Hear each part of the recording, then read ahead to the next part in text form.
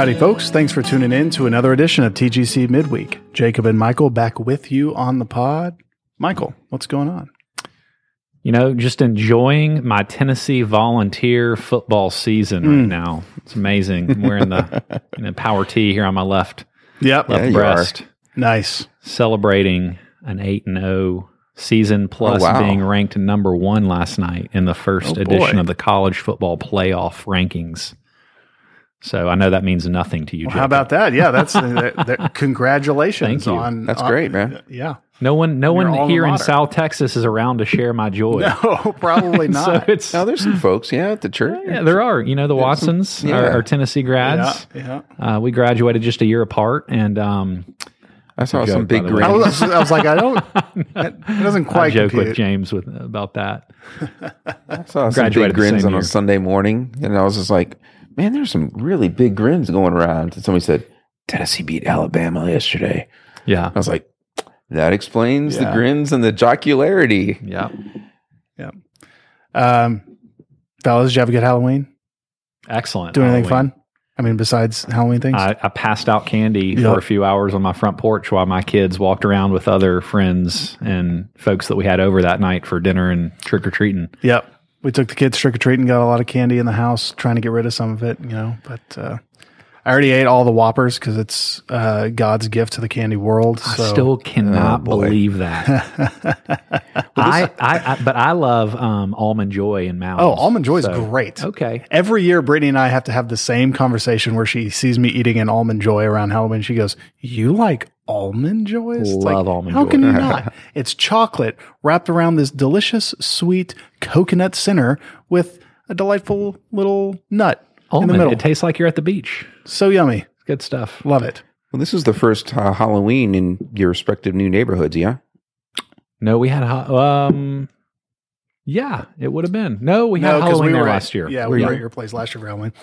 This was our first Halloween in our new neighborhood, and it was great. There's a lot of young families in our neighborhood, and our street is kind of in the back of the neighborhood. It's like a little long street along the length of the neighborhood, and it's kind of a low sloping hill, and we kind of sit at the top of it, and so you could look down, standing in the street in front of our house, and it's just like this sea of kids and adults driving golf carts and stuff, just like all over the place. It was like you couldn't drive down. It would have been very difficult. Yeah, it would have been very difficult to drive down the street. Pre-dark or post-dark? Pre-dark is kind of when 6 o'clock, 6:15 is when kids of my age group we start getting going, and then right as the sun is setting is kind of when it started getting really busy, and then we were wrapped up by. The street was wrapped up by, I don't know, 7:30, 7:45. Wow, that's early. I think so. Yeah, it's most of the young kids. Yeah, there weren't a ton of big like high school groups. Yeah, going through. It was mostly kids that are my kids' age or a little bit older. Mm-hmm. So. Yeah, I've noticed that seemed to be a big change from when I was growing up. I want to say I probably stopped trick or treating in middle school, but up until middle school. We were out late. Like I remember it being like dark. We were carrying the glow sticks around and stuff. And it wasn't uncommon for us to just go out in 8:30. But I've noticed, at least in my neighborhood, it's an early going around, and most folks are done by the time it's dark. Yeah, I seem to recall when I was when I was growing up, I was a fat kid, so anything I could do to get candy. So I stuck to Halloween as long as possible. My mother had a rule where if you were too old to wear a costume, you were too old to trick or treat. So once I was like, I can't dress as a baseball player anymore or something. Then I quit trick or treat. But yeah, we would trick or treat in so and so's neighborhood, and then go over to so and so else's neighborhood and trick or treat around there. It seemed like an all night thing. But I wonder if more of the Halloweens that I remember fell on weekends. This was a Monday Halloween. So yeah, maybe, yeah. Okay, fellas, question of the week. World Series is going on. Not sure if you knew this. Yeah, I knew it. Astros are in it. They are. If you were a professional baseball player, what would be your walk-up song? My walk-up song would probably be one of two things. First choice, and I guess I'll go with this choice, AC/DC Back in Black. Dun, dun, dun, dun, dun, dun, dun. You know the song. Yes. The other option would be, I don't know if any of you guys have heard Aloe Black and his song, The Man. Yeah, that's another good walk-up song in my opinion. So many great choices, but hard to beat AC/DC Back in Black. Yeah. Good choices. Interesting. What was that second one? Aloe Black. Aloe? The Man. Yeah, like aloe, like you rub on your sunburn after you go to the beach. All right. I don't know if I know that one. Everyone knows the Back in Black song. So yeah. Play that. I'm going to play a little bit for the crowd.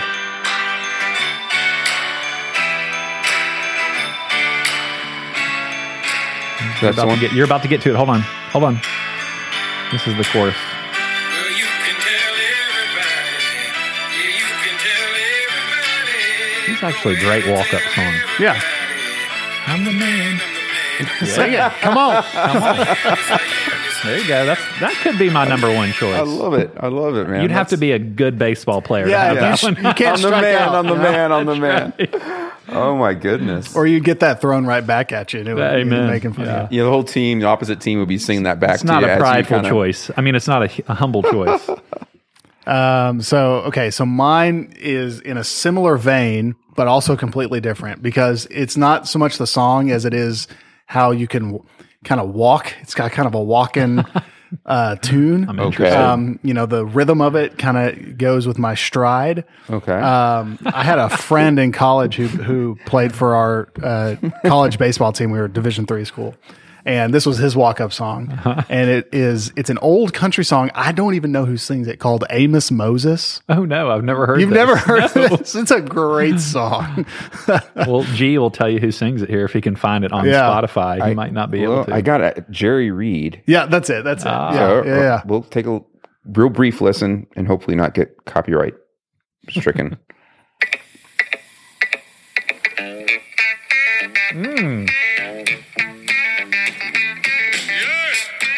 It's a good one. Number 9.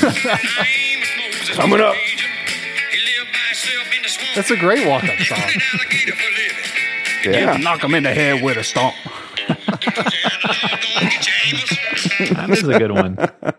I can honestly say that's the first time I've ever heard that song. Oh, come on. Really? Yeah, I've never heard that one either. Need some culture, Michael. I do. That sounds like culture.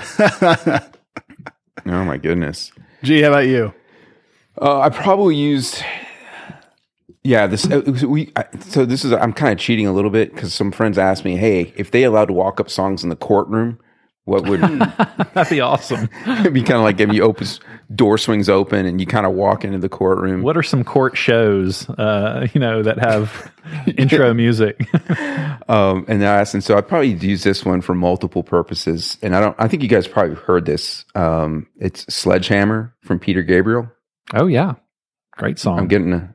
I'll play a little bit, Jacob. Yeah, let's hear it. Yeah, appreciate it.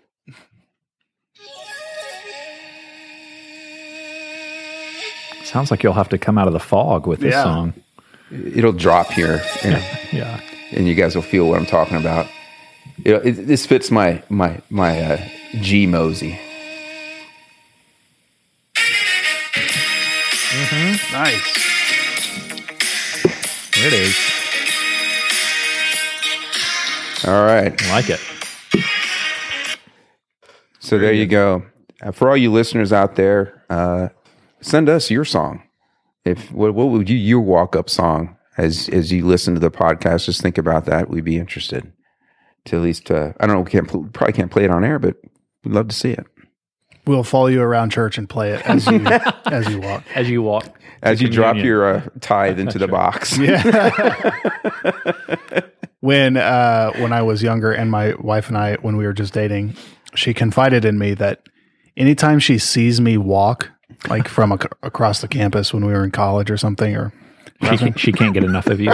When she sees me walk, she said she hears in her head some music playing that goes, ba-dum, ba-dum, ba-dum, ba-dum, which is not flattering at all. Apparently, I walk around like some kind of Cro-Magnon oaf, That sounds like the Snuffleupagus. I know, right? Come on, man. Oh, God bless her. I know. Oh, and she still married me, so joke's on her, I guess. All right. Awesome. Michael, regularly scheduled programming. We could banter all night, though. That'd be fun. Yeah. We should just have a banter episode, a bottle episode. Folks, if you've been with us for the last few weeks, you'll know that we're working our way through a series on the Sermon on the Mount. And last week, I had to put a pin in the Lord's Prayer section, and coming back to that section this week to take out the pin and discuss that portion of the text. So, Michael, Lord's Prayer here in Matthew 6, kind of in this in the middle of that chapter there, a prayer that probably a lot of us know without having to even look at the words, because we've said it so many times. But with that, why don't you give us a run and start and get us going? You might remember that last week we entered chapter 6, and as we enter chapter 6 of Matthew, Jesus has turned his attention to our spiritual life. What does it look like to relate to God and engage in the spiritual disciplines, specifically things like giving, fasting, and praying? And he takes these things for granted. He doesn't say, if you give, if you fast, if you pray. He says, when you give, when you fast, when you pray. And in this chapter, Jesus is really focusing on our vertical relationship, our relationship with our Heavenly Father. And it might be nice to just define prayer right off the bat. Mm-hmm. And you might not know this, but our Westminster Standards actually devote a good bit of real estate in the larger catechism and the shorter catechism to explaining the Lord's Prayer. And if you're interested in finding out where this is in the standards, you can go to the Westminster Larger Catechism, question number 178 through 196 talks about the Lord's Prayer. And then in our shorter catechism, questions number 98 to 107 talk about the Lord's Prayer. And in case you don't know this, the larger catechism is a little bit more robust, gives more application points. It's longer, given the name, longer catechism, and the shorter catechism is a little bit more succinct, and it hits on the high points of what the larger catechism touches upon. And in days gone by, the larger catechism was actually what ministers or clergy were required to memorize, and the shorter catechism was written for children or newer believers, you might say. At least that's what I've heard. And these days, though, the shorter catechism is what we require our clergy to memorize and know. And we're just happy if anybody in the pew knows the rest of any of the standards. So, but what is prayer? Question number 98 in the shorter catechism asks that question, and the answer that the divines give is prayer is an offering up of our desires unto God for things agreeable to his will in the name of Christ, with confession of our sins and thankful acknowledgement of his mercies. And then it goes on to basically talk about the Lord's Prayer. Because question number 99 asks, what rule has God given for our direction in prayer? And the answer there is the whole Word of God is of use to direct us in prayer. But the special rule of direction is that form of prayer which Christ taught his disciples, commonly called the Lord's Prayer. And then it moves through the 6 petitions of the Lord's Prayer, along with the introduction or the preface and the conclusion. And it has answer and question to each of those petitions and preface and conclusion. And so it'd be worth your attention. We're not going to read all those question and answers tonight, but we certainly will touch on the substance of what the Westminster Larger and Shorter Catechism talks about. But I think it'd be an interesting conversation maybe to just get the ball rolling to talk about the difficulty that we experience when it comes to prayer. Because if we're honest, we'd have to admit that prayer just does not come naturally to most of us. In fact, I did not ask my daughter permission for this, and so I won't say it. We were talking about prayer at dinner tonight, after dinner tonight, and the difficulty that we have when it comes to praying and how infrequent it is sometimes in our lives. But many, I think, would admit that we're uncomfortable, even frustrated a lot of times when we engage in prayer. And we're not quite sure what we're up to or how we should do it. And in our passage, the Lord's Prayer from Matthew 6, Jesus is actually teaching his followers how to do it. He knows that prayer is not natural. It has to be learned. And this is really good news for you and me because it gives us freedom to be learners when it comes to prayer. You don't have to be a prayer warrior just out the gates as a follower of Jesus. We don't have to have it all together when it comes to prayer. It's okay to be frustrated. And in a sense, we are all beginners when it comes to prayer. And so Jesus understands that. His disciples ask him, what does it look like to pray? And then he gives them this prayer. And just another example of something that's written down for us that can become formal and rote, but also we can make it our own. And we'll talk about that through our conversation this evening, hopefully. Like, how can we take the Lord's Prayer and use it as a starting point to pray for even more of God's goodness and grace and missional engagement in our lives, just by taking these small phrases and expanding on them as we pray to the Lord. So why don't we go just kind of phrase by phrase through the prayer here, and as that brings to mind other concepts, we can kind of talk about that. So the first phrase, our Father in heaven. Yep. Seems pretty straightforward, but it's kind of defining who we're talking to when we're praying. Yeah, absolutely. And this first phrase is fairly chock full of stuff to talk about if you think about it, because the organization of this prayer is important, and it begins by focusing on God and His work. You'll notice that the first three petitions focus on the Lord, and then the last three petitions focus on our needs. But the order is important because it gives us a clue as to how to pattern our own prayer. We always want to begin with God and His work. God's glory is first and foremost. And then secondarily, yet still very important, not just to us, but also to God Himself, are our needs and our desires. And so we want to pray from the top down, if you're thinking about it that way. And you see two aspects of who God is from this very first line of this prayer. We see that God, and we've talked about this before at Trinity Grace, He's both transcendent and He's immanent. In other words, we see that He is other. He's completely different. He is beyond us. He is in heaven, all-powerful, all-knowing, everywhere present, and we're not. But we also see that we get to call Him Father. He's involved in the details of our life. He is near. And so we can look at transcendence and talk about that for a minute, and then we can turn and look at immanence, but we don't want to spend a ton of time on this, I don't think.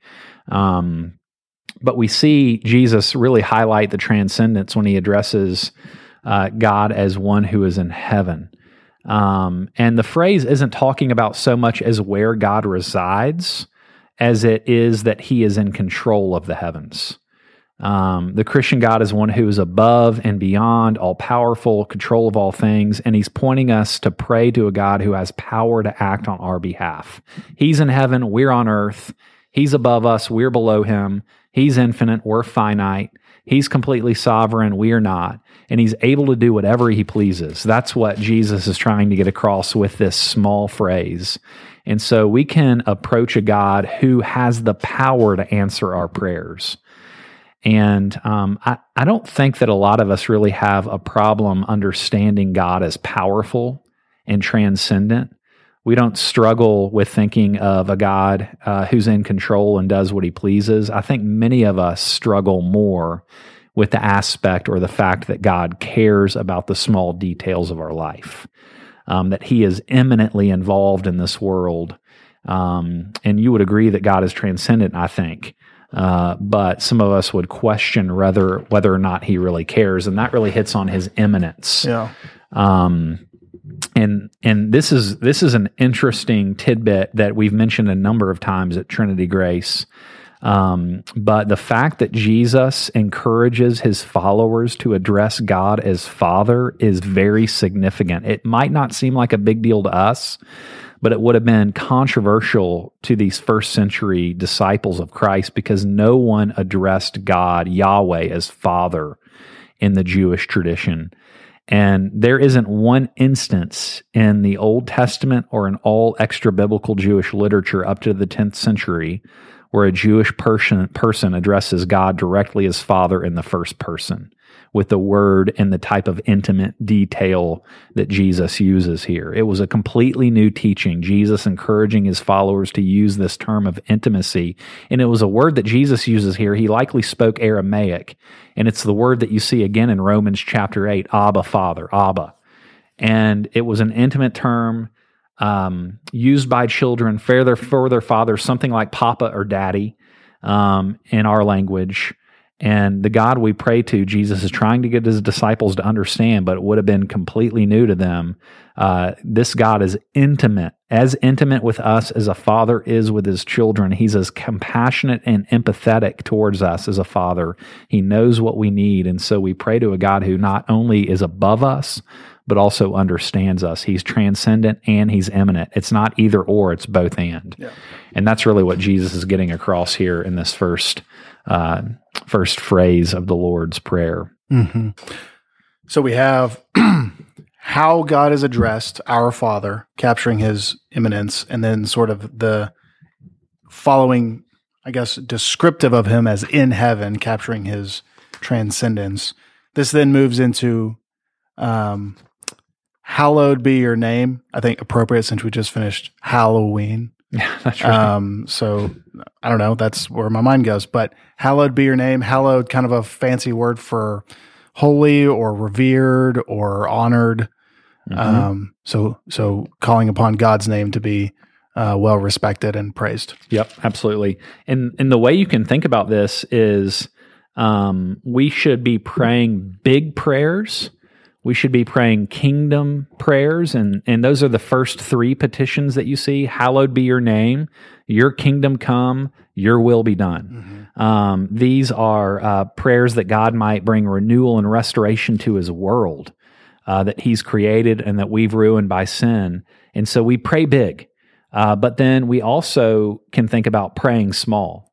We pray for our own personal needs in the final three petitions, where we pray that we might have daily bread, have forgiveness of debts, and be guarded from temptation.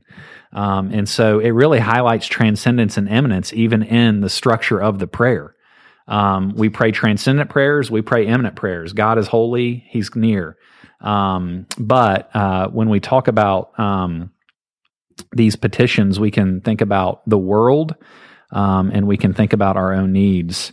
To put it simply, Jesus wants us to pray, like I said, for the restoration of this world. And we can talk about the hallowed aspect of things now. When Jesus talks about this first petition, we're praying that God would enable us, this is from the Shorter Catechism, by the way, would enable us and others to glorify him in all that whereby he makes himself known, and that he would dispose all things to his own glory. And this might be an interesting place to talk about how we use God's word to shape and form our prayers. A lot of times I think we're frustrated when it comes to prayer because you might wake up early, you get your coffee, the kids are still asleep for the next 15 to 20 minutes. You're sitting on the couch in a dark living room, and you're just twiddling your thumbs wondering, what should I pray for? Yeah. And I think that that's a really misguided way to pray. It's not a wrong or sinful way by any stretch of the imagination, but we've got to allow God's word to shape our prayers. And so we can't, we want to pray God's word back to him, as Puritans might say, as the Puritans might have said. And so to divorce prayer from God's word is the frustration we experience there. And so let's say I make my coffee, I sit down on the couch in my living room, and I open up a psalm and just read 3 verses, but then use those 3 verses to shape and form my prayer. So for instance, might say Psalm 23, the Lord is my shepherd, I shall not want. We could use those 2 small phrases to shape probably a 3 to 5 minute prayer if we wanted to. Lord, I'm a sheep. I need your protection. I need your provision. You are my shepherd. Today, I want you to shepherd me. I have many wants and needs in this life, and you're one who provides for all of them. So help me to trust and believe that. And I pray that you would provide for all of my needs today, and that you would give me the faith to be dependent upon you with those needs as I experiencing through the day. Like, that's reading God's word and then using it as a springboard to jump off into prayer, as opposed to just sitting down and thinking about, well, maybe I should pray for, the sore toe that, which is fine. But when we read this, hallowed be your name, your kingdom come, your will be done on earth as it is in heaven. Like, Lord, I want my kids to see your name as holy and magnificent. I want my coworkers that I'm about to rub shoulders with for 8 hours to see your name as holy and magnificent. I want to see your kingdom come and your will be done in my life, in my marriage, in my vocation, in my relationships. I want to see my office space or my classroom mirror, the priorities of, this is the way you can jump off from God's word into prayer. I'm not saying anything that no one doesn't already know, right? No, this is helpful. I do think it's really important and I mean, if you look at the scriptures, you've got a wealth of things that the Spirit might prod you to pray about as you're engaged in God's word. And so you're reading, praying, reading, praying. They go side by side. And I think that, folks don't understand that. They're missing out on some real good ammunition, you might say, for praying according to God's will. So, yeah, the your will be done part sort of implies that we can understand, or that we, I guess, have some idea of what God's will might mean, and we can only surmise that from His word. And so, to the extent we're praying for God's will to be done, we have to know what that is. So we have to have some familiarity with His word, and so. That really resonated with me when we divorce prayer from Scripture. That's where we're getting frustrated. That gap there in the middle is where we're feeling the frustration, because then it's like, well, what am I doing? Yep. Well, we're talking to our Father, and you can't really have a conversation with someone that you don't know or is a stranger. And so, how do we know God? Well, we can know Him through His Word, and use that as the guide for how we can talk to Him and present our requests to Him. Absolutely. And if you think about it, it's what we believe His word to be is His self-disclosure or revelation to us. And so He's sharing about Him, and then we get to share back through prayer in response. And it's not that we're adding anything new to His word. It's not a mystic experience where, we're coming up with new ideas, but we're receiving His word to us and speaking our words back to Him. And if you have nowhere else to go, I mean, the Psalms are the perfect place to go. If you're struggling in your prayer life, or if it feels like prayer is dry at this season in your spiritual journey or walk with Christ, I mean, the Psalms were originally written as the hymn book of ancient Israel. They were corporate songs to be sung in worship, but a lot of them were written individually by David and other authors to express the full range of human emotion. And so not just can we sing them corporately, we can also use them privately to shape and to form our prayers. And if worst comes to worst, you're just reading Psalms for prayer, and that's fine. Because you're praying according to God's will if you're praying His word. So Psalms are a great place to go. But you've got those first three petitions, then you have the second three petitions which talk more about ourselves. It's not selfish to pray for our needs. It's not selfish to pray for our hurt big toe. I don't even know where that popped in my mind. My big toes are fine, by the way, right now. It's the little ones that get you. It's right. The ones on the end that help you find. I think you've talked about this before. I have broken 100% of my pinky toes. I've never broken a toe. It sounds painful. It is not fun. Well, it's how you walked in college is what's caused this pinky toe problem. Yeah. You're waddling along like an ogre. I guess so, man. But the only reason why you have that fifth toe hanging off there on the end is to find door frames and bedposts in the middle of the night. Oh, man. Nothing worse. A Lego might be it might be give a bedpost a run for its money, but I don't know. That doesn't usually require an X-ray. It sure doesn't. It's not breaking anything. Yeah. So in the last three petitions, we see three specific needs jump out in verses 11 to 13. And we're taught to pray for our daily bread, for the forgiveness of debts, and for the protection of evil. In other words, material needs, spiritual needs, moral needs. And so we can, break those three categories down. Material needs. I mean, bread was a big deal in that day and age. We've talked about this a number of times on Sunday morning too. You couldn't go to the H-E-B and grab a loaf of bread. People were wondering where bread was going to come from sometimes. Yep. And so Jesus is simply calling us to continue to ask God for our daily needs, to recenter us back on the source of all that we have. He's our provider. And we just take our daily needs for granted most of the time, right? I mean, we've got food, we've got clothing, we've got shelter, but, we can pray for other needs that we might have as well. And if we have those needs already met, we can praise the Lord for that. And so material needs, important. Just a piece of trivia here for folks that might be interested. And it underscores how important bread was in ancient, but then also like even more recent than ancient cultures. The words Lord and lady are related to one another, but they come from the English word Lord, for example. The Old English word for Lord literally meant loaf guardian. So it was the guardian of the bread. It was the one that protected the bread. Wow. And lady was loaf maiden.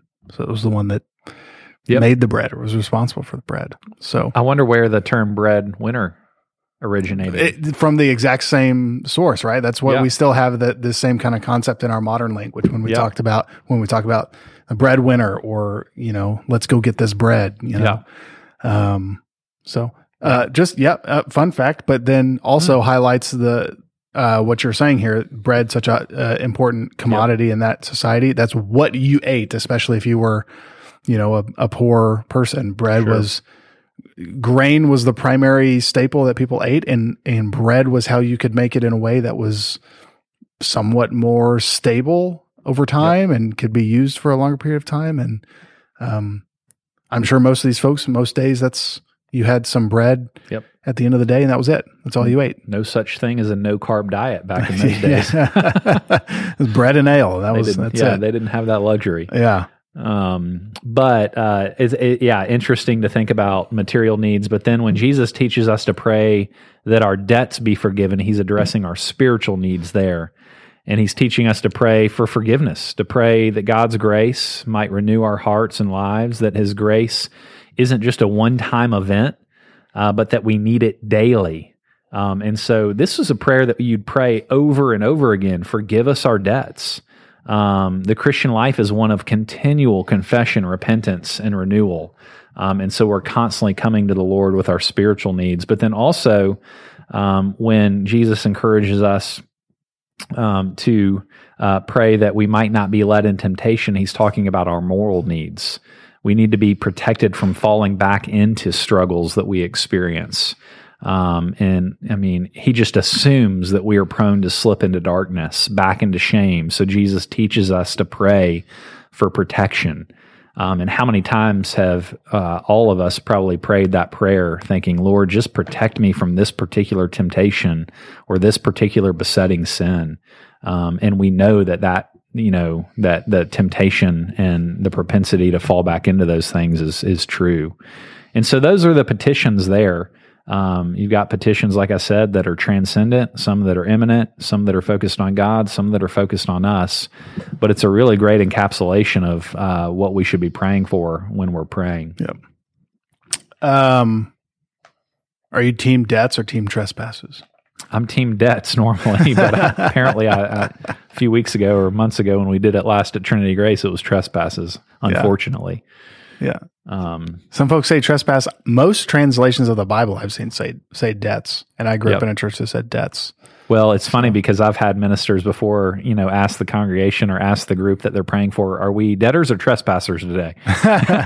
Just to get a sense of the room so they could move in the right direction. Yeah. Both are conveying the same thing. I also noticed that the passage in Matthew doesn't include the end portion of the prayer when we normally say it, for thine is the kingdom, power, and glory forever. Amen. Any thoughts there? Yeah, my only thought, I haven't really looked into this. I know we talked about it in the green room, but in the ESV translation, there's a footnote here that includes that, but it doesn't put it actually in the text. And normally when that happens, it's a translation decision by the team of translators where they're looking at the earliest manuscripts, and some might have included that phrase and others don't. And if there's not enough early manuscript evidence for a phrase, then sometimes the translation team will decide to exclude it from the main portion of the text and include it in a subscript like that. Yeah. And my guess would be that's why they did that it's not in some of the earliest manuscripts. But like we said, it doesn't mean that we can't use it in a liturgical way as a church. Because, we'll sometimes use liturgy that isn't God's word. Yeah. And it certainly resonates with what God might have said or Jesus might have taught his disciples to pray. But that would be my educated guess. Goodness, I hope that seminary education was good for something. So it was a lot of hours and some money spent, but there's the educated guess. No, I think that makes sense.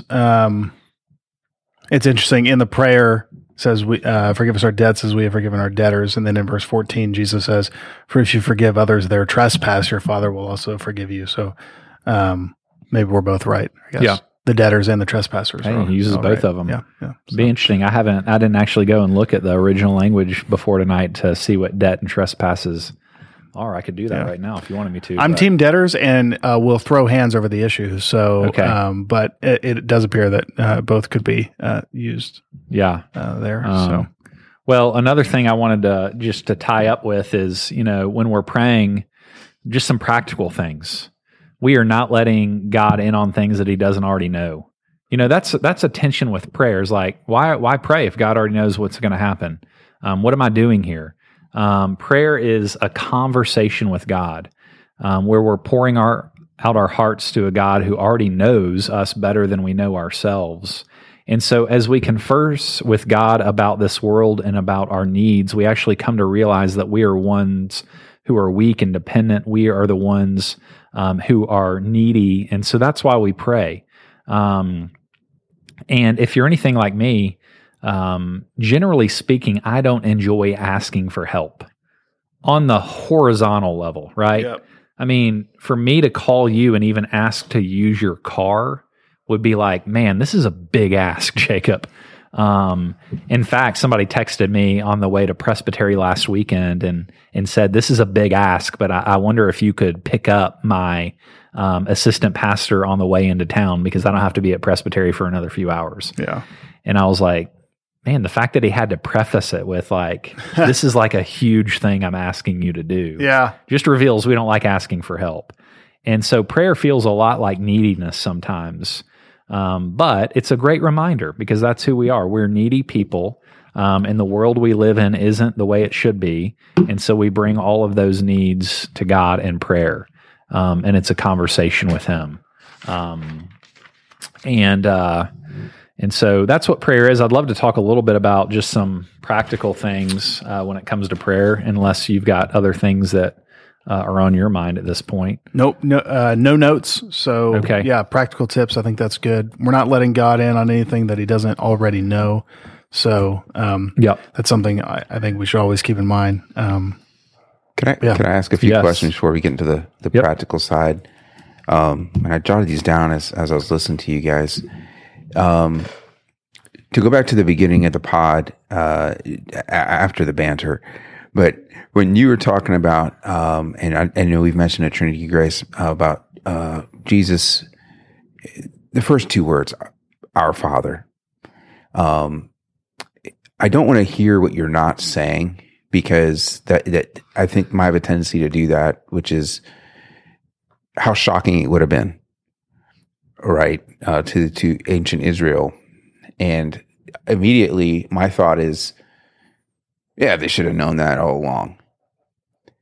Mm-hmm.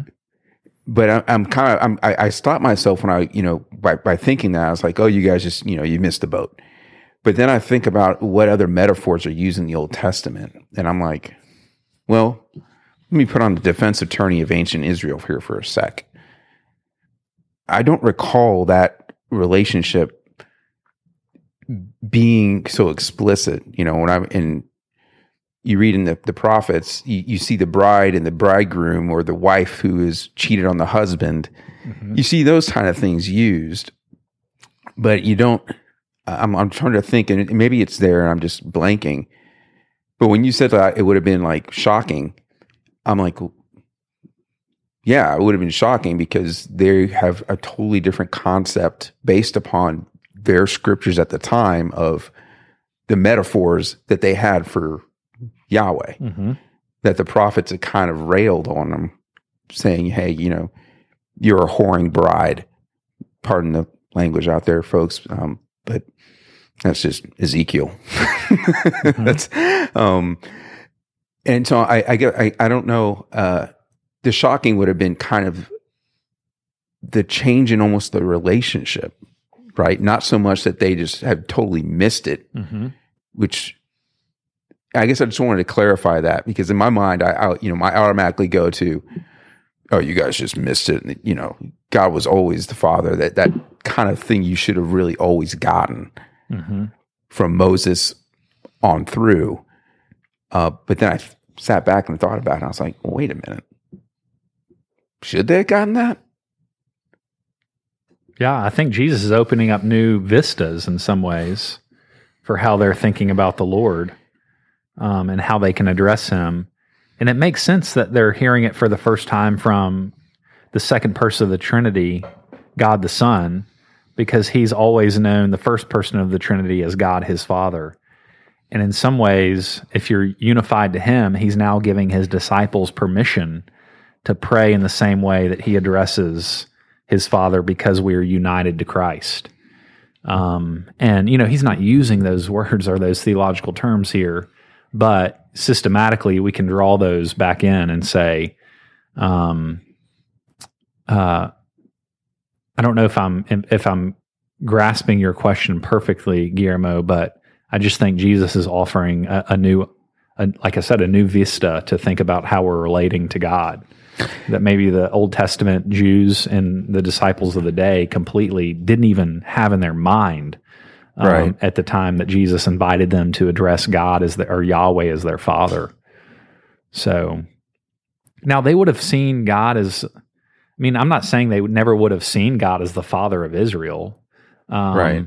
And even in some instances in the Old Testament, you get God described as a mother who gathers his, chicks under his arm, or, mm-hmm. And there's very tender language.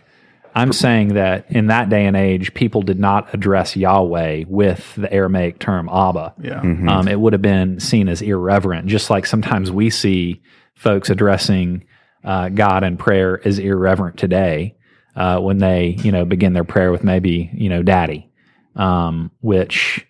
that's a whole nother conversation that we can have and probably shouldn't have on the pod, because we don't want to offend anybody. But it just wouldn't have registered in their mind that this was an option. It's not necessarily, I guess, the relationship that's new. It's more the familiarity of the relationship. Yep. Because there is language in the Old Testament. I'm thinking of somewhere in Isaiah, it says something along the lines of, I taught Israel their steps. It was I that took Ephraim by the hands and taught them to walk. So there's this very paternal language between God and his people. Right. So it's not necessarily that idea that may have been new. It's the personal familiarity. Right? When you go in your closet, you get to call Yahweh Father. Yeah. And it's not necessarily that he's national Israel's father, but he's like Guillermo's father. Mm-hmm. It's the personal and the familiarity of it that probably was new here. Yeah. Yeah. The other thought that, or I don't know if it's a question or not, but I think prayer is a big umbrella, right? Mm-hmm. And so self-disclosure, when I think of prayer, honestly, my prayers are more like voicemails to God. I don't hang around very long. For a response. It's just kind of XOXO Guillermo. Yeah, I mean that's kind of, unfortunately, that's. But when I think of prayer, I'm like, I don't even know if that's a recognized type of prayer, other than at the very minimum, that's not a conversation. Yeah. That's me dropping off, my grocery list to God of needs. Yeah. And I'm kind of trying to process through that versus actually having prayer, which I think is supposed to be more communicative and more dialogue than just shooting off a voicemail to God in the morning. Yeah. And going on about your business. Well, I think what can be helpful there too is when you think, we've all heard this if you've grown up in the church, especially if you grew up in a youth group, the 4 aspects of prayer: adoration, confession, thanksgiving, supplication. And oftentimes when we think of prayer, we're just doing supplication. Lord, these are my needs. It's like we give a to-do list. Yeah, for God. Here's my laundry list. Here's my voicemail. But if we spend some time, I'm not saying that you can always do this, and sometimes prayer should be, a little bit sporadic and you're just giving needs. But if you're spending time adoring and confessing, it really sets the stage for, okay, Lord, now I'm going to move into some of the needs that I have.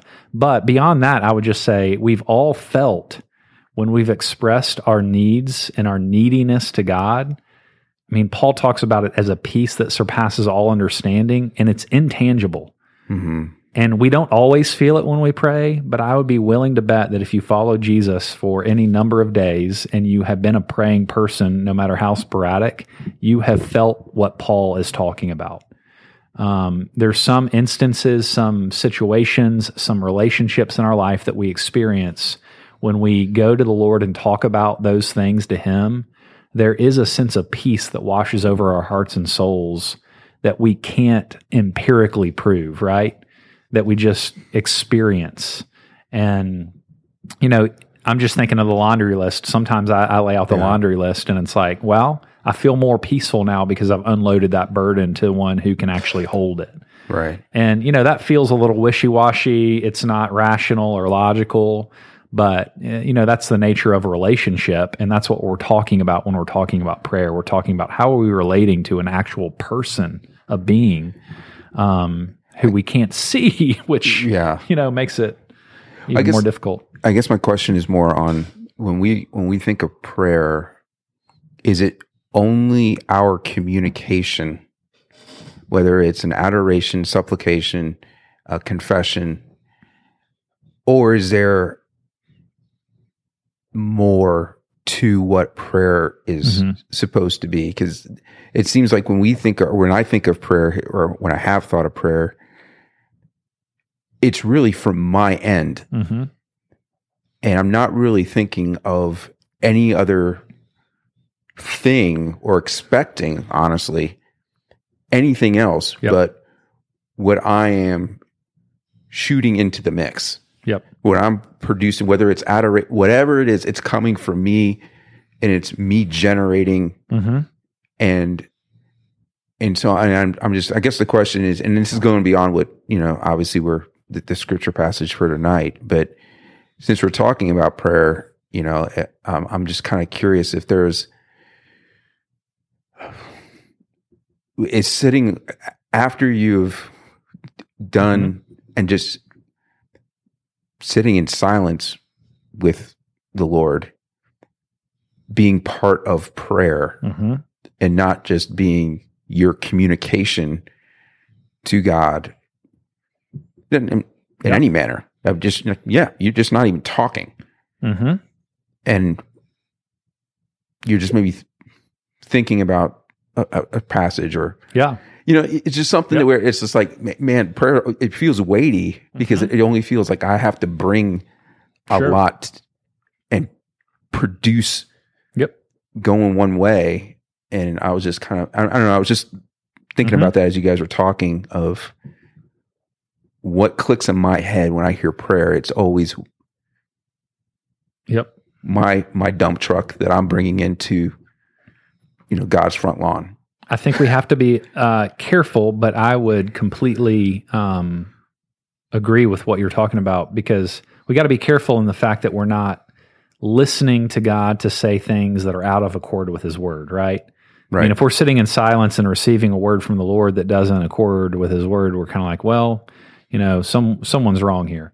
Right. But I do think that there's an aspect of silence and meditation and receiving a word from the Lord, maybe through a promise, or through reminding yourselves of promises that we find in God's word that is completely appropriate. And so it can be a back and forth, especially as you're anchoring your prayers in His word. But then more than that, we do want to maintain the category of God answering prayer. Right. And that might not happen while we're sitting on our couch drinking our coffee and praying for something, but at the end of the day, we might have had a great meeting or a great relational experience with somebody that we prayed for earlier that morning. And, to at least pause and recognize, wow, the Lord answered that prayer. I think that a lot of times providence and other people come into play in that answering of prayer. But it's a longer game than just unloading, or just my initial thoughts. But it's hard because of the back and forth, you can get in trouble. Yeah, absolutely. Right? I totally. I don't want to dismiss the back and forth because it's not a one-way conversation. Yeah, and I guess that's where I have a tendency to think of prayer. I think of it as more of what I'm bringing to the table, and honestly, the most kind of say this, the more attractive part of prayer is to me, that the more I think about it, is just trying to quiet my mind, because in a way, prayer can be the total opposite. Sure. Where your, over caffeinated brain is just jibber jabbering.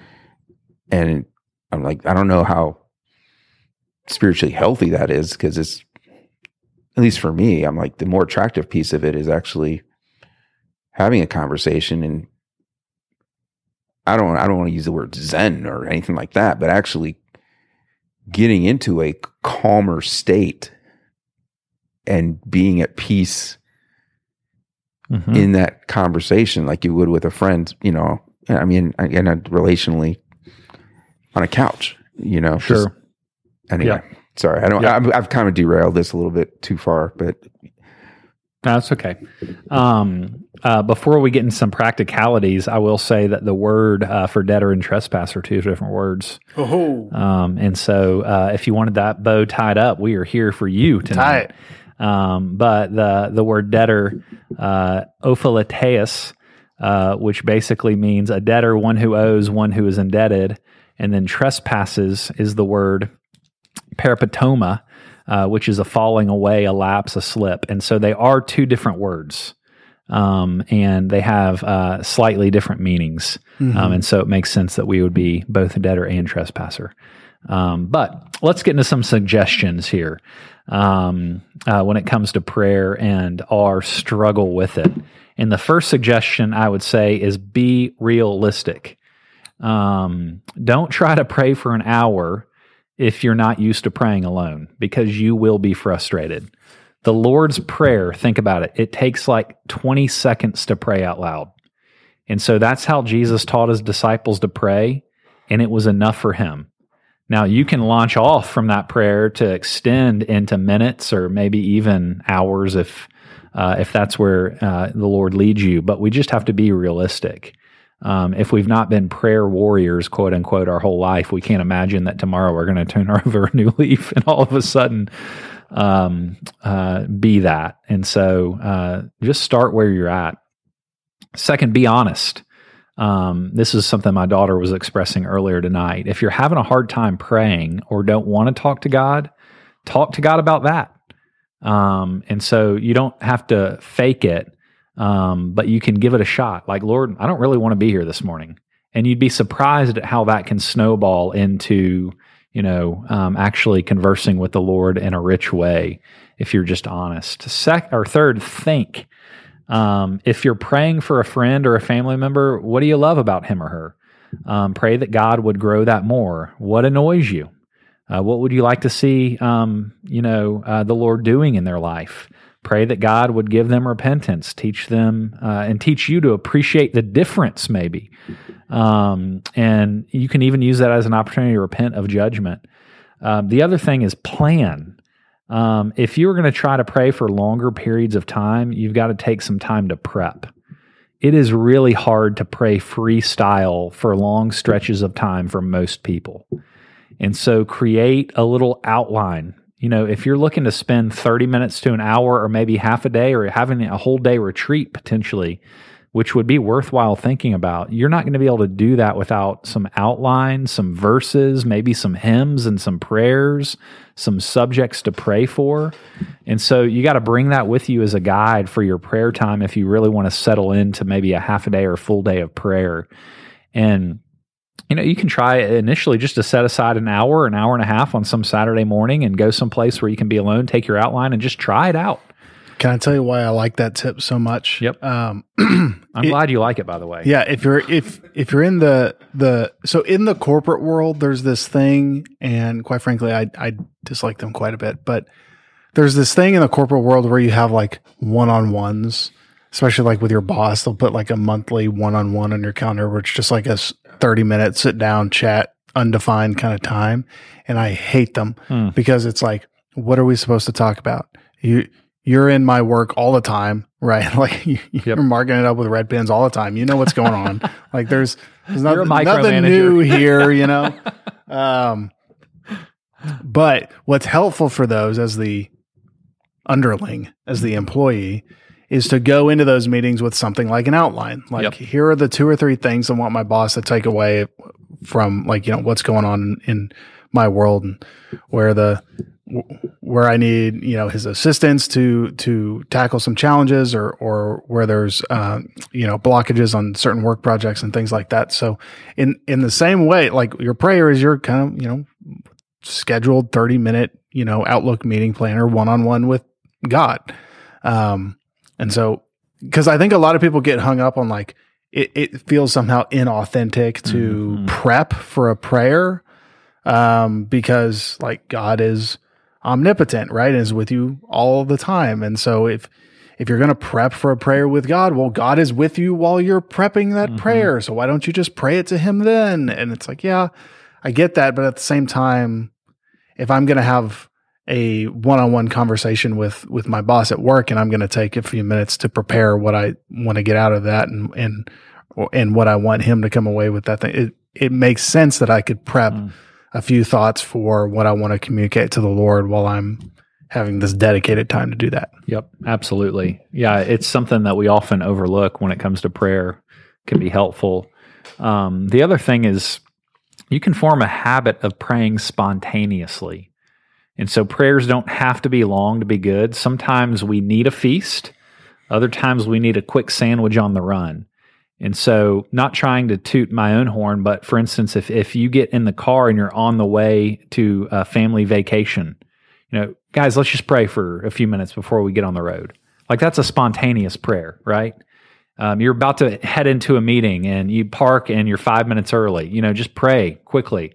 And the Puritans were really good at talking about this spontaneous prayer. Like it doesn't have to be long and drawn out. You can just pray through your day as things come to mind. It can be a few words and just get on with your day. But you're at least keeping that conversation going with the Lord. The other thing, and we could have a whole nother podcast about this, and G, you were hitting on this earlier with your question. If you don't get an answer, keep it up. I mean, Luke 18 talks about the parable of the persistent widow who continually prayed over. And she bothered people. And the whole idea was like, let's bother God.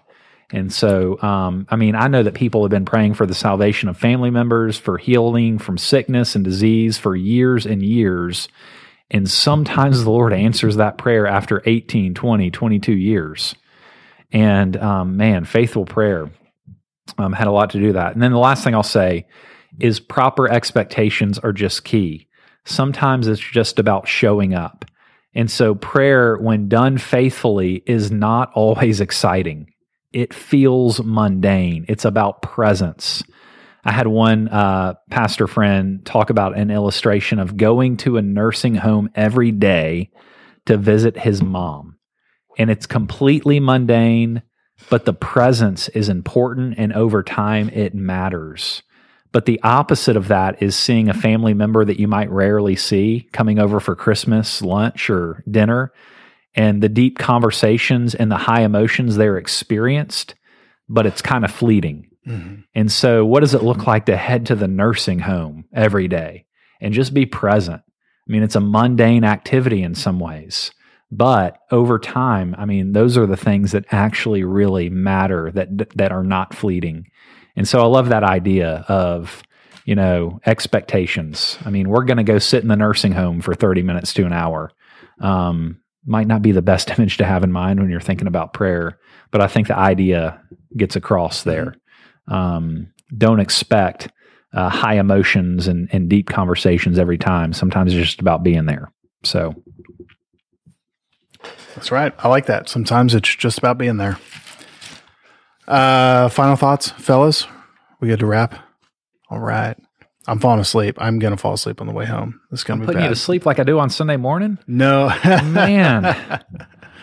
Dang. Nope. I think the hour and lack of sunlight is putting me to sleep. So you and Buddy Holly. Yeah, I have this circadian rhythm that just like as soon as it gets dark, I just like. Well, you're about to get hit hard when we fall back this weekend. By the way, we're falling back on Saturday night. We are. Yes. That's right. Yes. Oh, is it? Yes. Set your clock back before you come to church on Sunday. Otherwise, you can help us set up.